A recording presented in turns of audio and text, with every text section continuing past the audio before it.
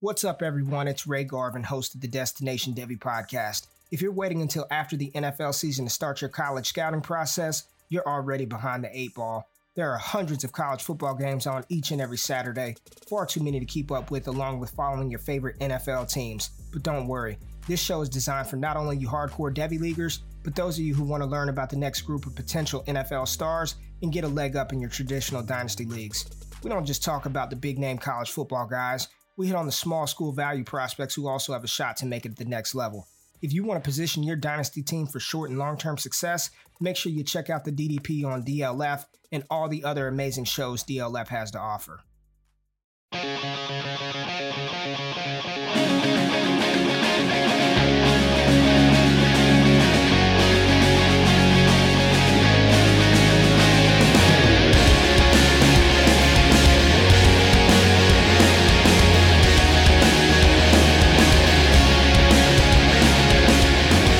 Ladies and gentlemen, boys and girls, children of all ages, the SuperFlex Super Show proudly brings to you, that's Ethan the Good Dr. Turner. Hey, what's up, guys? I am James the Unrelenting Brain, and we are the SuperFlex Super Show. And if you're not down with that, we of course got 2 words for you. Rookie injuries. That's right. That's what we're covering today. I get Ethan, the Good Doctor, Ethan Turner at eTurnerFF_PT on Twitter. Ethan, how you been, man? It's been a while since you and I have been able to podcast together. I'm good, man. I'm very busy right now, just with life and with this injury history project that I do every year, and so I'm just pushing in the grind right now. I coach basketball as well, so. This is like the busiest time of the year for me. So I'm having a good time though. I'm finally like trying to ease myself into actual adulthood, and it's hitting me like a ton of bricks. So I'm excited when I can just dial it back and just go back to my roots and just talk about football and injuries.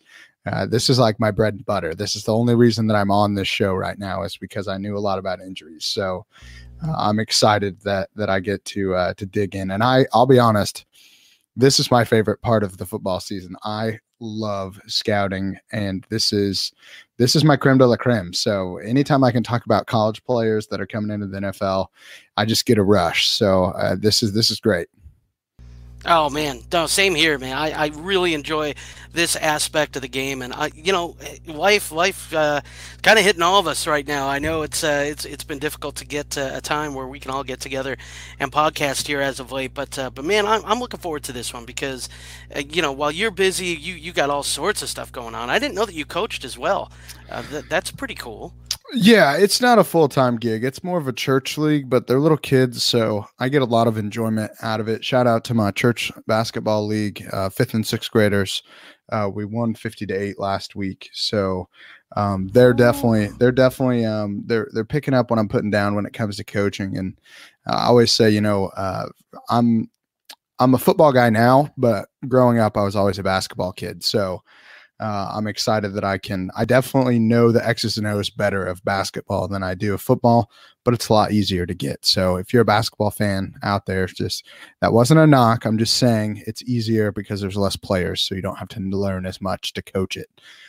I wish I could coach football too, but there's just no way I would be lost on half of the things that happen. I'm not an X's and O's guy when it comes to football. That sounds like it's rewarding, but man, with your time restraints and everything you got going on, it's got to be kind of cool to do something a little different there, Ethan. But also, don't sell yourself short, man. You are very well versed in all things fantasy. The only reason why we turn to you for injuries not only is because you're kind of an expert at it, but also the rest of us kind of walk around, the rest of us SuperFlex Super Show hosts walk around, with our mouths gaping open, mouth breathers when it comes to injuries and that sort of thing. So you are our resident, you would have been our resident go-to on that regardless, just because, you can do it. So, Yeah, I'm looking forward to this though. We got some lists, and look, a prerequisite here. We're going to talk about some players that you might find deeper in your drafts. You might find later in your drafts, right, Ethan? These aren't superstars that we're talking about that we know a lot of people have been discussing their injury history. We got some guys that are pretty well known, but we've also got some guys that are going to go later in rookie drafts. Would We're say this. anticipating. I would say we're definitely hitting that like mid round two to mid fourth round in terms of where these guys are probably going to go in rookie drafts. Definitely some super important names, especially at tight end. But as far as the wide receivers, these are guys where the injury history plays. Every player, I think the injury history plays some portion in your evaluation. However, this could be the difference between picking up a guy like Terry McLaurin in the third round or somebody that doesn't do anything for your fantasy team. So knowing kind of these injury histories it could be a key factor for who you decide to take in these later rounds of rookie drafts. So I'm glad that I am the reason I'll also say the reason nobody else is talking about it is because nobody else has the information.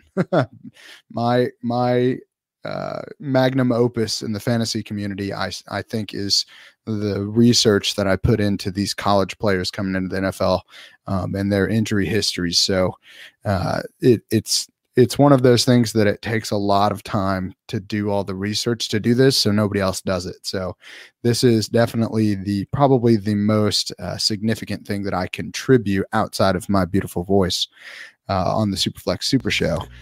Probably the best thing that I contribute to the dynasty community, especially just because it's hard to get this information.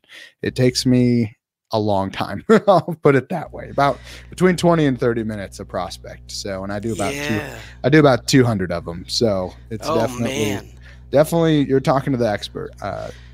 All right. Well, do you hear that, listeners? You are getting nuggets of gold on this episode here that Ethan is going to be providing for us. And Ethan, make sure that everybody knows about all, where they can find all those, because I know that you recently have started putting some of these out, right? Some of these injury profiles that you do on some of these incoming rookies out. Make sure everyone knows where they can find those. Yeah, so I do a few different things with this data. So one, I tweet it out and use it. If I find something super interesting when I'm going through a prospect, either the injuries is interesting, it's something that nobody is talking about. Like a couple years ago when I found an ACL tear in Sony Michel's history.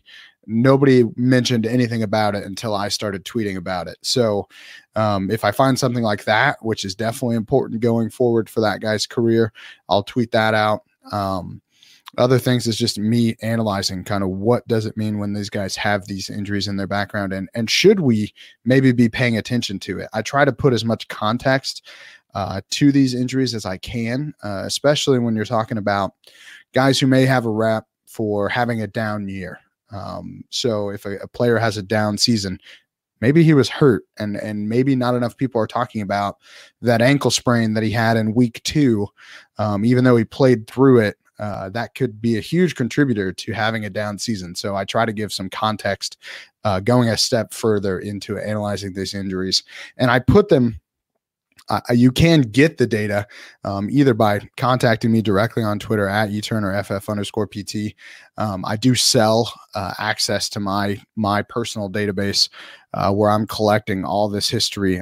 This year, I'm taking it totally to the next level. It's the injury, the year it happened, a brief description of kind of how many games they missed, which games they missed, when the injury occurred. So this is. I always say that this is the closest thing that you can get to an NFL combine medical on a player in the market. So this is basically, this document is the closest thing that we have to what the teams actually get in terms of what these guys' history are. So it's definitely huge. I do include it in 2 rookie guides that you can buy. One of them is Dynasty 101.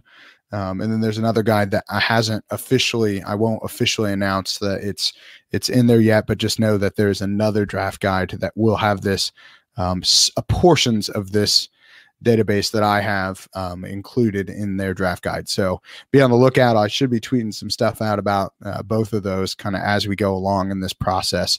But it's worth it. Trust me, it's worth it. But if you want access to my doc, the master one, you can reach out on Twitter, and I do sell access to it. So you have to pay for it. I'm sorry. I promise it sucks. I wish I didn't have to charge people for it, but honestly, when you're putting this much time into it, you got to have a little financial incentive to it. And again, you won't find it anywhere else. Nobody else is going to have this data. So to me, that's worth something. So again, you can reach out on Twitter if you would like to gain access to the document as I'm filling it out. That's worth a whole lot. Absolutely. If you're playing Dynasty and you have an opportunity to get a report or a form that's that important, that very few other people know about in the community, or very few other people are getting, you gotta get it. You got to. So yeah, I mean, for me, this is the difference. I've done this this is the third year I've done it. It's gotten bigger every year I've done it. 2 years ago, it was the difference between drafting Christian McCaffrey or Leonard Fournette first overall in a dynasty league. Obviously, Leonard Fournette had the history. Christian McCaffrey did not. When you're talking about prospects, especially in a year like this year, where it seems like there's no real consensus, this could be the difference that gets you a Christian McCaffrey versus a Leonard Fournette. Now, obviously, both those guys are very good, but for about 2.5 years, it was pretty clear, and I think it's still pretty clear now, that you want Christian McCaffrey.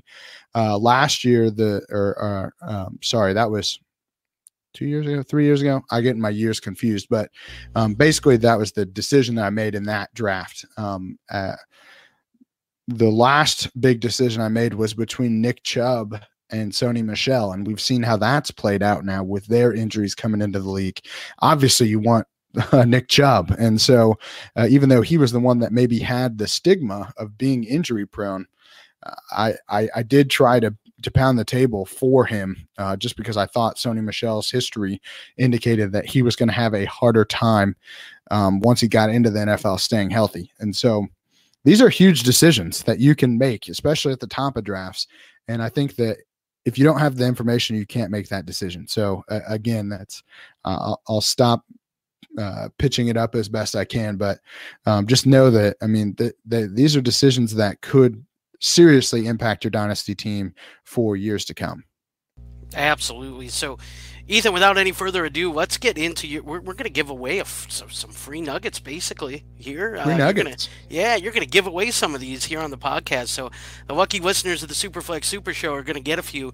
And let's start with one of the most polarizing players in this draft, Henry Ruggs III, wide receiver out of Alabama. This is a player that I said it had a few different injuries. We've had a concussion, I believe a couple going back to high school, but I could be wrong on that. But I know at least one concussion there in Alabama, a hip pointer as well. This is a guy who really kind of looks like he's going to live on die off of his speed. What concerns do we have long term moving forward with some of the injuries that Henry Ruggs has suffered with, Ethan?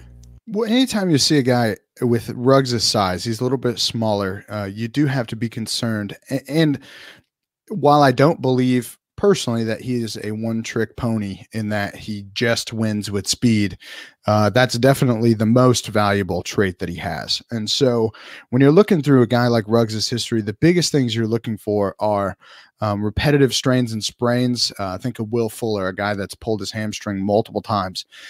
You're looking for those types of injuries. Concussions are pretty hit or miss. The biggest thing is, with my data specifically, it has to be reported for me to have access to it. So if it's never been reported, I don't have any way to track it and officially track it, just because you don't want to just say a guy's had multiple concussions. I've only found one, which was actually basically right at the end of the year in the Citrus Bowl, and he landed on his head pretty hard and left with a concussion. And so while he has one on his record, that doesn't mean that he couldn't have had 3 or 4 more in high school, that just he wasn't a guy that the high school newspapers were reporting. And I do dig to try to find high school injuries. But normally with a concussion, that's not going to be reported. The biggest things is big injuries are going to be reported, but concussions really don't. So that's always something you need to at least keep mindful of if he starts having concussions when he gets to the NFL. He did have a rib injury, had a slight a rib bruise. That was in November of last year, this season. He also had a hip pointer, which is kind of an interesting injury. It's when you land basically directly on the top of your hip bone. Again, more of a bruise. He didn't actually miss any time, but he was kind of limited after that. And then in 2018, he had an ankle sprain / bruise, but he didn't miss any time with that. So really, Ruggs has a pretty clean injury history from my perspective. Obviously you don't want to see the sprains and the bruises, but these are things that you don't typically get 4 or 5 hip pointers in your career. The concussion's a little bit concerning because obviously that increases his risk going forward for another concussion, but overall, Ruggs is a pretty healthy guy. I would not be concerned about drafting him. Okay, so that's nice. We get kind of a clear conscience with Henry Ruggs and some of the injuries that he suffered. So moving forward, let's go to another guy who, again, another really polarizing guy here in this draft class. You see a lot of people have him ranked very high, others low, and a lot of the reason is because of some of the multiple injuries that he suffered, and that's Laviska Shenault, wide receiver out of Colorado. He's had multiple soft tissue injuries, and I'm wondering with Laviska Shenault, what do we think about these injuries moving forward? Is this something that has a high level of reoccurrence that we find, Ethan, or is there anything to be worried about here with Laviska Shenault? Should we be moving him down our draft boards because of some of the injury issues? He's definitely got a history that's a little bit more concerning than what Ruggs had. The big thing right now is this, and I'm probably going to butcher this, but it's basically called osteitis pubis, which is an inflammation of basically the pubic symphysis, which is where your 2 hip bones kind of connect right at your groin. So if you're looking at a picture of the hip, both hip bones that connect, and there's a little piece of soft tissue that basically connects the two. That's called your pubic symphysis. And basically what happens is that is a piece of soft tissue and it becomes inflamed. That's the itis portion of it, and it can be a pretty painful condition to kind of work through. This is something that there's not a ton of research on. It's pretty rare. I've never actually seen it with any of the athletes that I have either treated or looked up. I mean, this is the first time I've ever really heard of it. But typically, this is something where it takes a little bit of time to treat. Now, this is concerning for a guy like Shenault, who, while we know him in dynasty circles, he's not really a mainstream name yet. And so if this impacts this osteitis, I'm gonna butcher that every time. So osteitis pubis, if this becomes an issue where he isn't running at the combine, it could really hurt his draft stock, which in turn could hurt his dynasty value. As far as his other injuries, he had an abdominal strain in 2019. He did end up missing 1 game with that. So kind of concerning just because anytime you're missing a game, it's a little bit more of a significant strain. And then in 2018, he actually had surgery at turf toe. And so that's a sprain of the big toe. It hyperextends, and then basically the ligaments on the bottom of the big toe tear, and then you usually have to have surgery. And so he did miss he did end up missing 3 games after he had that surgery. It happened in October. And he was pretty limited for the games where he returned after that. And he did eventually opt for surgery. So he didn't get surgery immediately, but that's a little concerning because we've seen turf toe kind of creep up over and over again, especially with wide receivers. Think of a guy like AJ Green, who's been dealing with turf toe on and off. That is most likely going to be irritated when he goes and takes that plant back to take off. And so while it's not a do not draft injury, it's definitely something that it's worth noting in his history that maybe he's going to be a little bit more predisposed to those types of things. Interesting. So yeah, something to look for with Laviska Shenault. And if he runs at the combine, we're a week away from the combine, so we're right there, man. And so that's right there. Yeah. He doesn't have. He's only got a limited amount of time before he's going to be faced with that decision whether or not to run. So it'll be interesting to see kind of whether or not he feels like he's going to be able to run and it's not going to affect him there at the combine, because I think you're right. I think what he runs and some of the other drills that he can do are really going to affect his draft stock pretty significantly. So let's move on here. Next name I want to talk about is Zach Moss, running back out of Utah. This is a guy who I was hoping would declare last year because I was really high on him, and I think that class was, a little bit weaker at the running back position. But he had a knee injury that ended his 2018 season, so he decided to return. What do we got for Zach Moss? I know that he ran on that knee and seemed okay this past season, but is that an injury that for a running back, a knee injury sometimes a significant one, kind of hurts a little bit sometimes. You cringe when you see that on a running back at times, Ethan. But not all knee injuries are created equal. So let me know what was this injury, and is it something that we should be worried about moving forward with a guy like Moss? I think it is. It's a really obscure story. So basically, what happened was he injured it initially in practice earlier in the week, and then he was getting into his bed or bunk, and I'm not sure. You never know with college kids how tall those beds are, but he's getting into his bed and his knee essentially locks in a 90-degree angle. And so that's not ideal. Obviously, you don't want your knee to just lock. Like, excruciating pain. He could not physically straighten his knee out. And so no diagnosis was ever officially given. I have heard I've never seen anything to substantiate this claim, but I've heard of some other prominent fantasy analysts saying that he tore his ACL. I don't believe that he tore his ACL. I don't believe he tore his ACL because that is not the mechanism that is common for an ACL tear. Typically, you hear a pop. It swells immediately. And if it was an ACL, they are almost always reported. And so the fact that there was not an official diagnosis given tells me that it's probably not an ACL. This is me doing a little bit of medical. I have to make some assumptions based on what I know, what I could find. Basically, he injures it in practice. He's fine. He's walking around. He's doing okay. A few days later, he re-injures it, getting into bed. It locks on him. And then he ends up having surgery, and he missed about 4 to 6 months. It gets a little bit vague with how long these guys are officially out once the season ends, but he missed the final 5 games of the season. So you're looking at least a month, and he was back later for some spring practices. So, you're looking at April, you're looking at right around 5 months. So ACL tears you don't come back to practicing in 5 months in most cases. That's why I don't think it's an ACL. Given that description, that locking, that is a textbook meniscus injury. One of the most common signs of a meniscus tear is basically locking, where your knee locks, because basically that meniscus gets in the way and then you can't physically push past it. So I do believe that this was a meniscus tear of some sort. The question is, what did they do? Why did it take so much longer? I think what happened was, and again, this is me speculating. This is not in my official guide. I do not put this, but I do basically lay this same case out.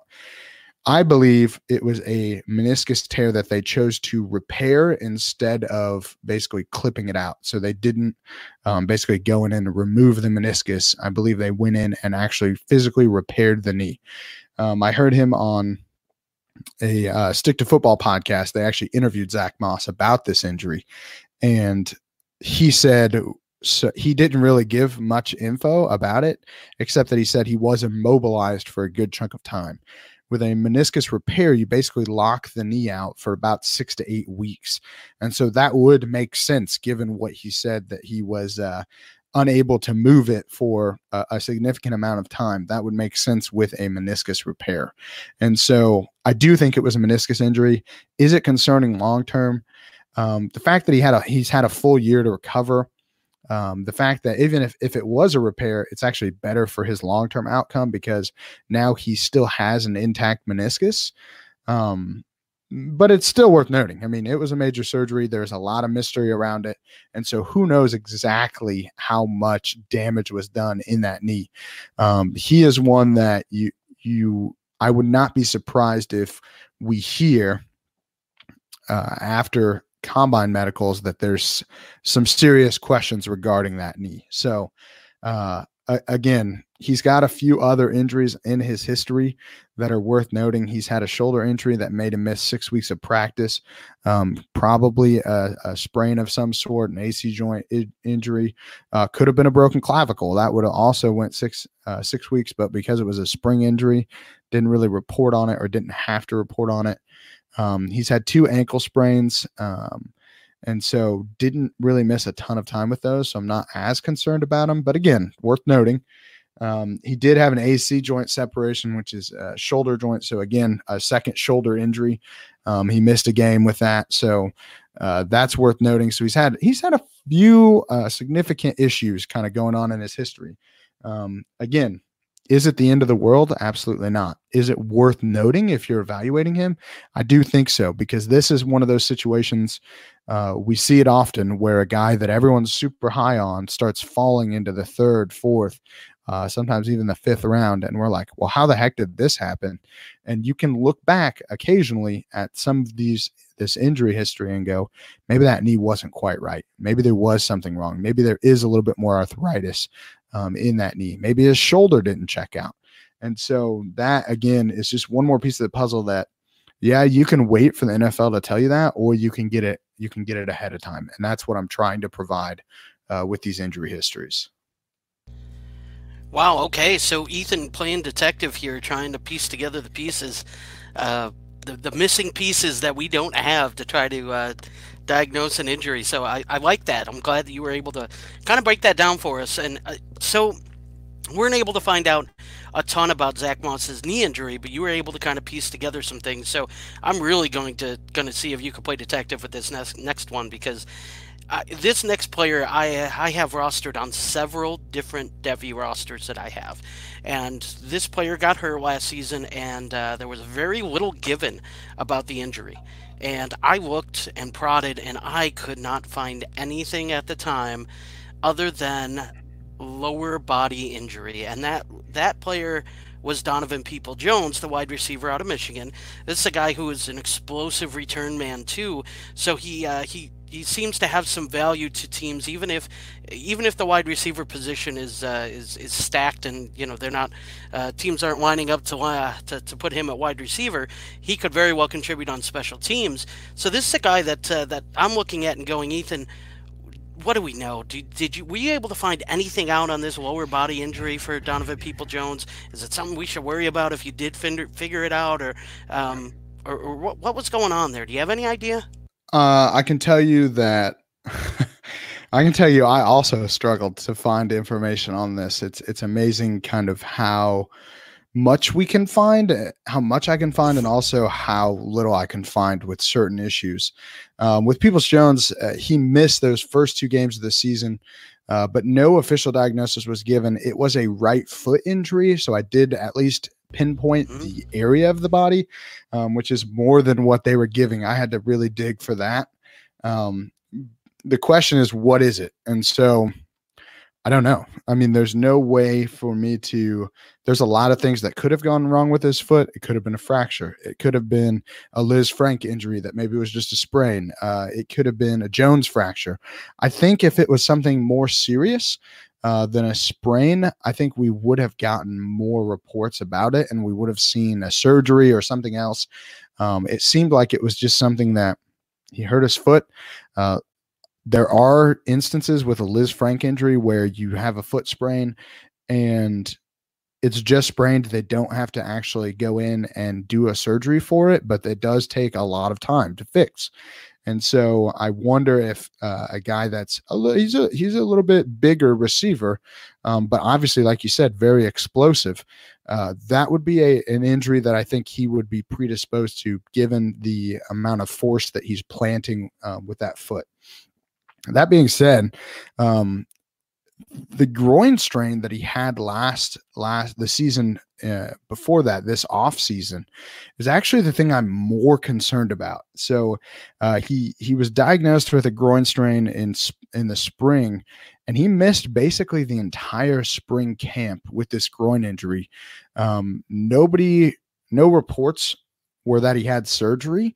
But if you go back and actually look at the headlines and the things of what the coaches were saying with this groin strain, they were worried he wasn't going to be healthy for the season. Now, mind you, this was in the spring of 2019, and they were worried that fall he wouldn't be ready with this groin strain. So was the foot injury a compensatory injury from this groin strain? I don't know. I can't really put those pieces together, but at least it's worth noting that, yeah, this injury happened in the spring, but it's still a major portion of his history. And it's actually the one I'm more concerned about, because if there was a major groin strain, he would definitely be predisposed to having more issues down the road with that muscle specifically. Wow. Okay. Well, see, here I am trying to find players that missed some game time, and the injury that we should be worried about was the one that he suffered in spring, and that makes total sense to me. A major groin strain that would keep him out that long, to me, is alarming. So let's move on to our first tight end, and this is a guy who I'm shocked a lot of people in in the dynasty community have this guy ranked as their tight end 1, and that surprised me a little bit. But that's Cole Kmet, tight end from Notre Dame. We know that he suffered from a broken collarbone and missed a good portion of the season. What in Cole Kmet's injury history should we be worried about? Broken collarbone, is that something? I can't think that has too much of a high re-injury risk, but are you is Cole Kmet maybe more of a risk to injure something else because of that? I'm not sure. Ethan, tell me about Cole Kmet and his injury history. Yeah, so with Kmet, obviously the big one is that clavicle fracture, the collarbone fracture, however you want to call it. He did have surgery, so basically they just put a plate in to make sure that it heals correctly. He missed the first 2 games of the season in 2019 with that injury. Honestly, bone fractures I don't put a ton of stock in them.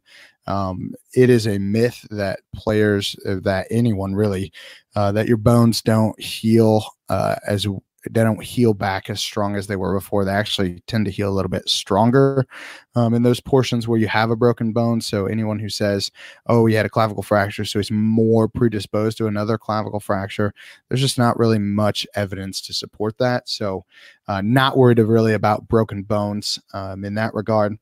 He did have an ankle sprain back in 2018. In September, he did miss 2 games with that. So you gotta figure that was at least a painful injury, maybe not have been super serious. But besides that, Kmet really hasn't had anything that makes me concerned going into the NFL about his injury history. Okay, yeah, and this tight end class has largely been ignored just because, at least in the fantasy community, because there's not a lot of names that we expect that are going to be major contributors. But Cole Kmet seems to be a guy that if you're going to take a tight end, people are really high on. So definitely wanted to address him. I wasn't sure, but I had a feeling that broken collarbone wasn't going to be too much of an issue moving forward.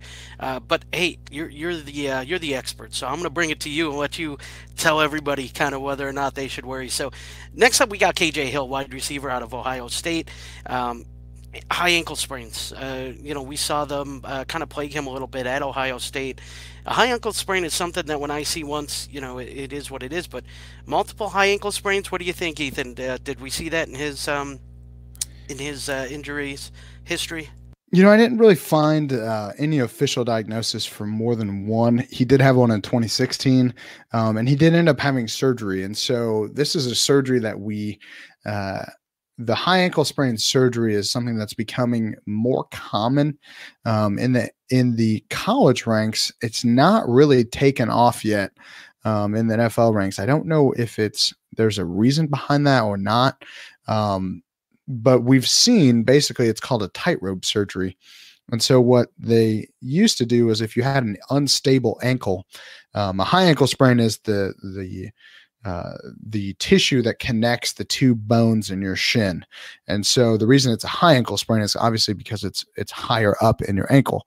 And so that tissue gets torn, and then those bones kind of bow out away from each other. And that can obviously be very painful, and it can cause some instability. And so what they do is they basically go in, and where those two bones are bowing at the bottom, they'll drill a hole, and then they will put a tightrope or a rope actually in connecting, and basically securing those two bones together. And what that does is it basically acts as that tissue that is torn. It provides that stability and allows those two bones to, one, stay together so that tissue can heal correctly. Because obviously if you're walking around on it and things, that those bones are going to bow out and it's going to pull that tissue apart. That's why high ankle sprains are much more notorious for taking longer to heal, is because if you're constantly on it, every time you take a step, those bones will bow out away from each other, and pull that tissue that's trying to heal together. It will pull it apart. And so the tightrope acts as an anchor to keep those bones together. But, and this is a big but, the big thing is that now is for the time, working as that tissue that was torn. And so that's why you tend to see those guys come back a lot faster. Tua Tagovailoa has had 2 of these surgeries, one on each ankle. I know we're not really getting into him much, but I promise if you follow me on Twitter, you're going to find out more about Tua. He's going to be a big topic heading into next week in the combine. He's had 2 of those. Jalen Hurts also, when he was at Alabama, ended up having a tightrope surgery. So this is the 4th one now that I've seen of players getting this tightrope surgery in college, and I've yet to see one in the pros. And so I think as more research comes out and we start to see these guys who come back from a high ankle sprain, it only cost him 2 games, Hill that is, and Tua, same thing, came back a lot faster. We're going to start seeing some players opting to get this surgery done in the pros as well. I'm predicting that is going to be a trend that we start to see. That being said, haven't really had much issue with it since then. He did have a shoulder injury in 2018. It was not a diagnosed shoulder injury, but we know that he did have surgery, and so he missed all of spring practice with a surgery. That could have been a labrum. It could have been really anything. Could have just been a scope that they kept him out, where they basically just go in and clean some stuff out. So we don't know exactly what that injury was, but the fact that he had a surgery makes it a little bit more significant than if it was just hey, guy had a shoulder injury, sat out spring practice. No, he had a surgery. So something was wrong. But besides that, not a whole lot on KJ Hill. You can use this information as much as you want. The question is, how serious is it? The fact that he hasn't really had an issue, at least not a major issue with an ankle sprain since 2016, tells me this was probably just an isolated incident, and that really it isn't something that I'm too concerned about going forward. Very neat when we hear the ins and outs of that surgery. Ethan, can you tell me? Obviously, it seems like this is something that's being used pretty recently, at least in the college ranks. Can you tell us, is there any concerns that players have long term? Is that maybe why they're holding off on this, or is the research pretty much just shows that it's gonna help you return from this injury, a high ankle sprain injury, quicker? I think that obviously the players, and really anyone, this isn't a surgery that a high school kid should get.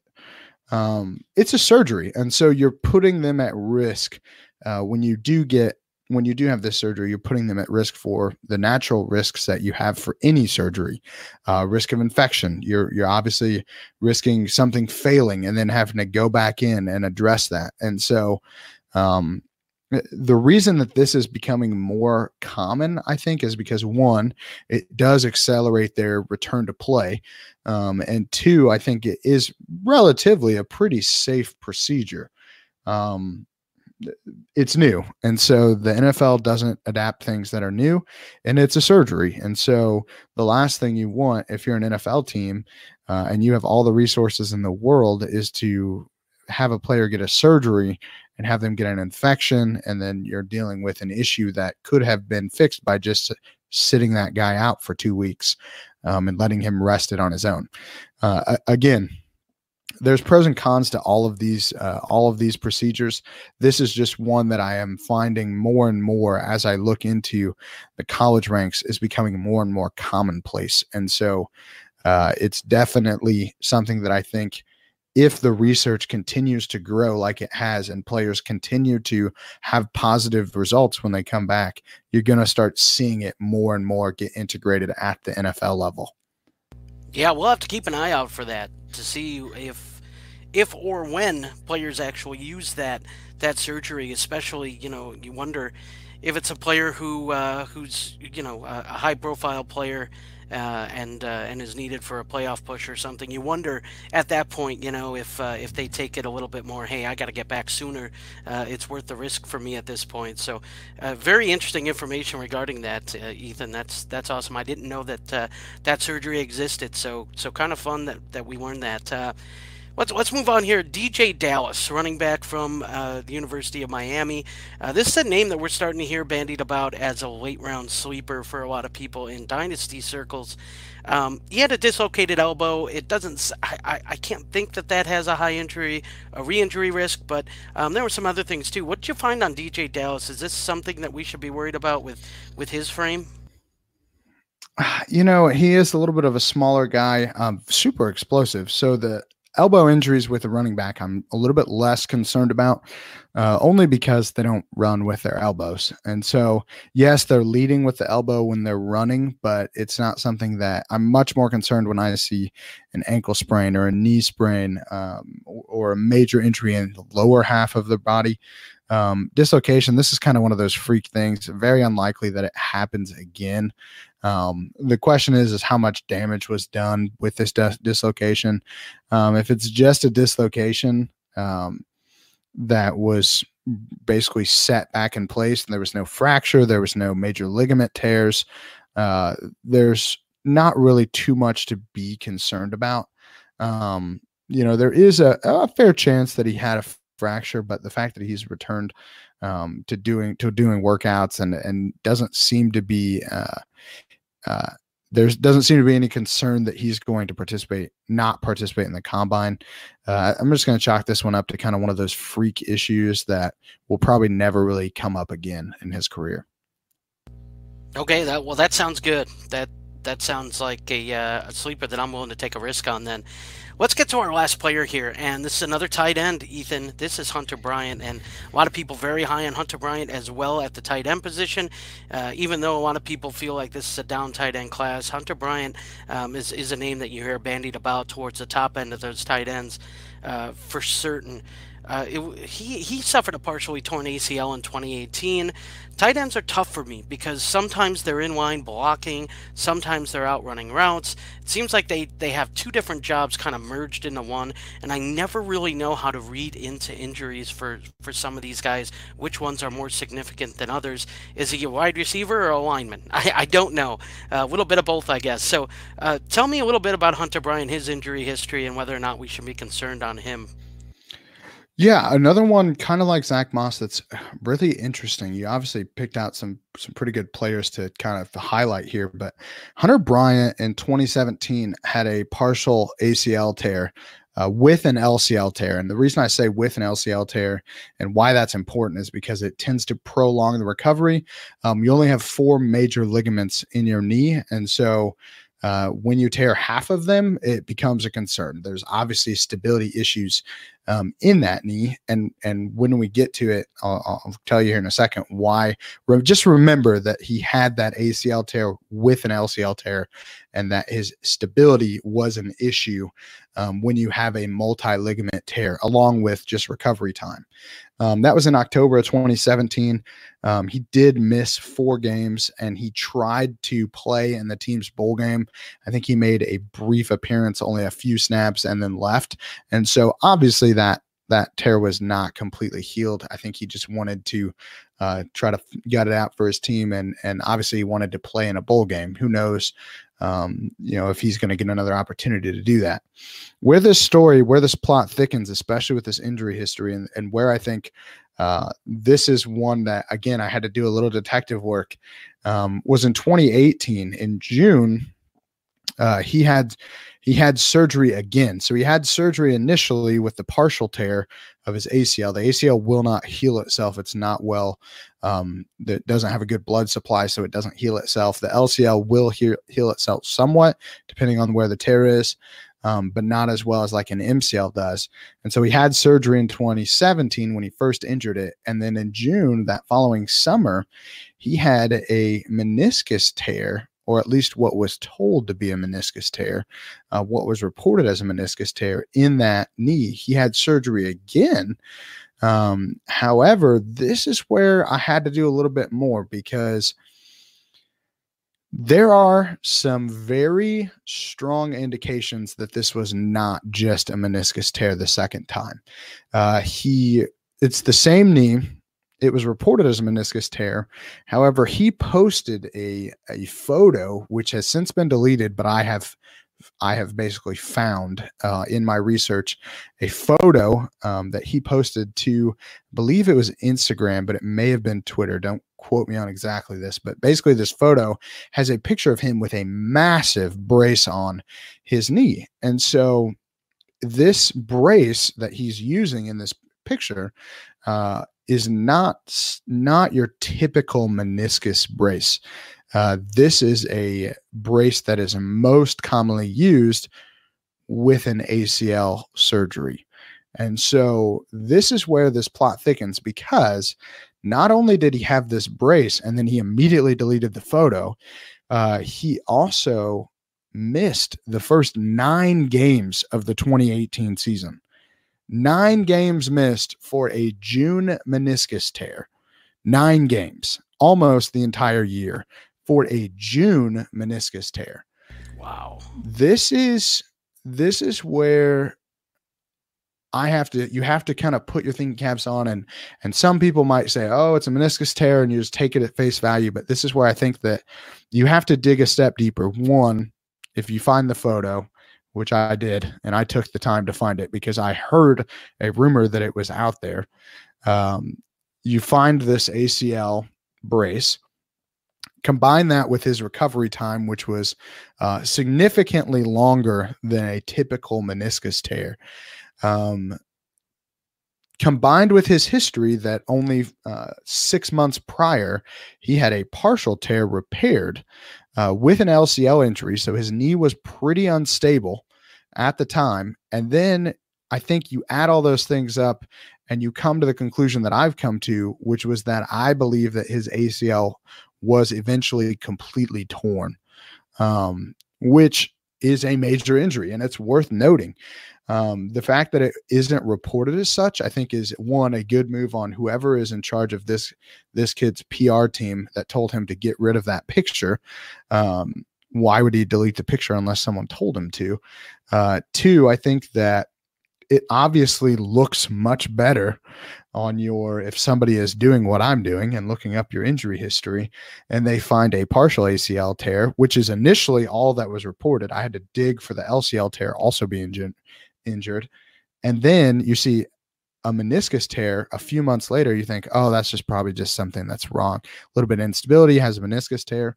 But when you put it all together, I think he did end up completely tearing that ACL in that left knee. And that puts him at a ton of risk for early onset arthritis, future injuries in that region, in that left knee. And so this is one that, again, probably a top 5 tight end consensus in this class for Dynasty. But if you look at his history, there are some red flags there. And so, yes, this injury, he did have a good 2019 season. So it was good to see him bounce back from this injury, but it's still worth noting because we've seen it time and time again where these ACL tears lead to this early arthritis, and then you lose that explosion. And when you lose that explosion as a tight end, you start to lose your fantasy value very quickly. And so, again, a little bit of detective work. It's part of the reason why I think what I do is so important to dynasty owners and also just the fantasy community in general, because ultimately the people that need this information and don't have it are doing themselves a disservice. And so if you can put yourself one more step ahead, you're going to find a lot of positive results. I will tell you that some of the most followed NFL writers on the planet are using this document as we speak. So if you want to be one of those people, you should definitely reach out to me, because I do think that it is that important. Wow. See, that is the kind of information that you're only getting from Ethan. That's why you tune in, and that's why you contact Ethan and follow him on Twitter at eTurnerFF_PT. Make sure to contact him about that master sheet. It sounds like it's going to be worth every penny. Ethan, do you have anything else to add? Because that's going to do it for us here. You got anything else to add before we sign off here? Yeah, I really don't. Keep an eye out. Here in the next week or so, I'm going to be doing my first official appearance with Fantasy Headliners on YouTube. That's kind of my newest project that I'm doing, obviously hanging out with SuperFlex SuperShow as always, but my new big project is doing videos with them. And I believe the first video we are doing is a deep dive into Tua Tagovailoa. And so that is going to be definitely something that probably the most asked about player that I have in my database right now is Tua and his hip injury. So keep an eye out for that. But besides that, you can follow me on Twitter at eTurnerFF_PT. And I don't really have anything else. That's huge. Yeah, I'm going to be listening. I can tell you that. And you guys are all nuts. Every one of you listeners is crazy if you're not going to catch that with Ethan. The video that he's going to provide and the audio that you can get right away with that. Not only can you see what he's going to be talking about, but you're going to be able to hear everything that's coming out of his mouth, and it's gold when it comes to these injuries. So, all right, Ethan. Well, that's going to do it for us. I want to give a special thank you to our listeners, each and every one of you. Thank you so much, and a special thank you to Heart and Soul Radio for their use of the song The Addiction. Also, a special thanks to the Dynasty League Football family and podcast and the entire DLF staff for their ongoing support. Make sure that you give us a rate and review wherever you listen to this podcast. Those rate and reviews help us provide better content to you, the listener, and allows us to improve our show in any way that we can. Also, make sure to follow and send questions and trade polls to the podcast handle on Twitter at SuperFlex Show. You can also send them to me directly at _JamesTheBrain. You can send them to Ethan at eTurnerFF_PT. Also, make sure to follow the our other co-hosts. You can send them your trade polls as well at Brian Har FF for Brian Har, Stompy at FF Stompy, and John Hogue at SuperFlex Dude. Make sure to follow all of us. You can send us any of your trade polls. We can get those retweeted, and we might even share them on the show. So thank you again, and remember, stay sexy and super flexy.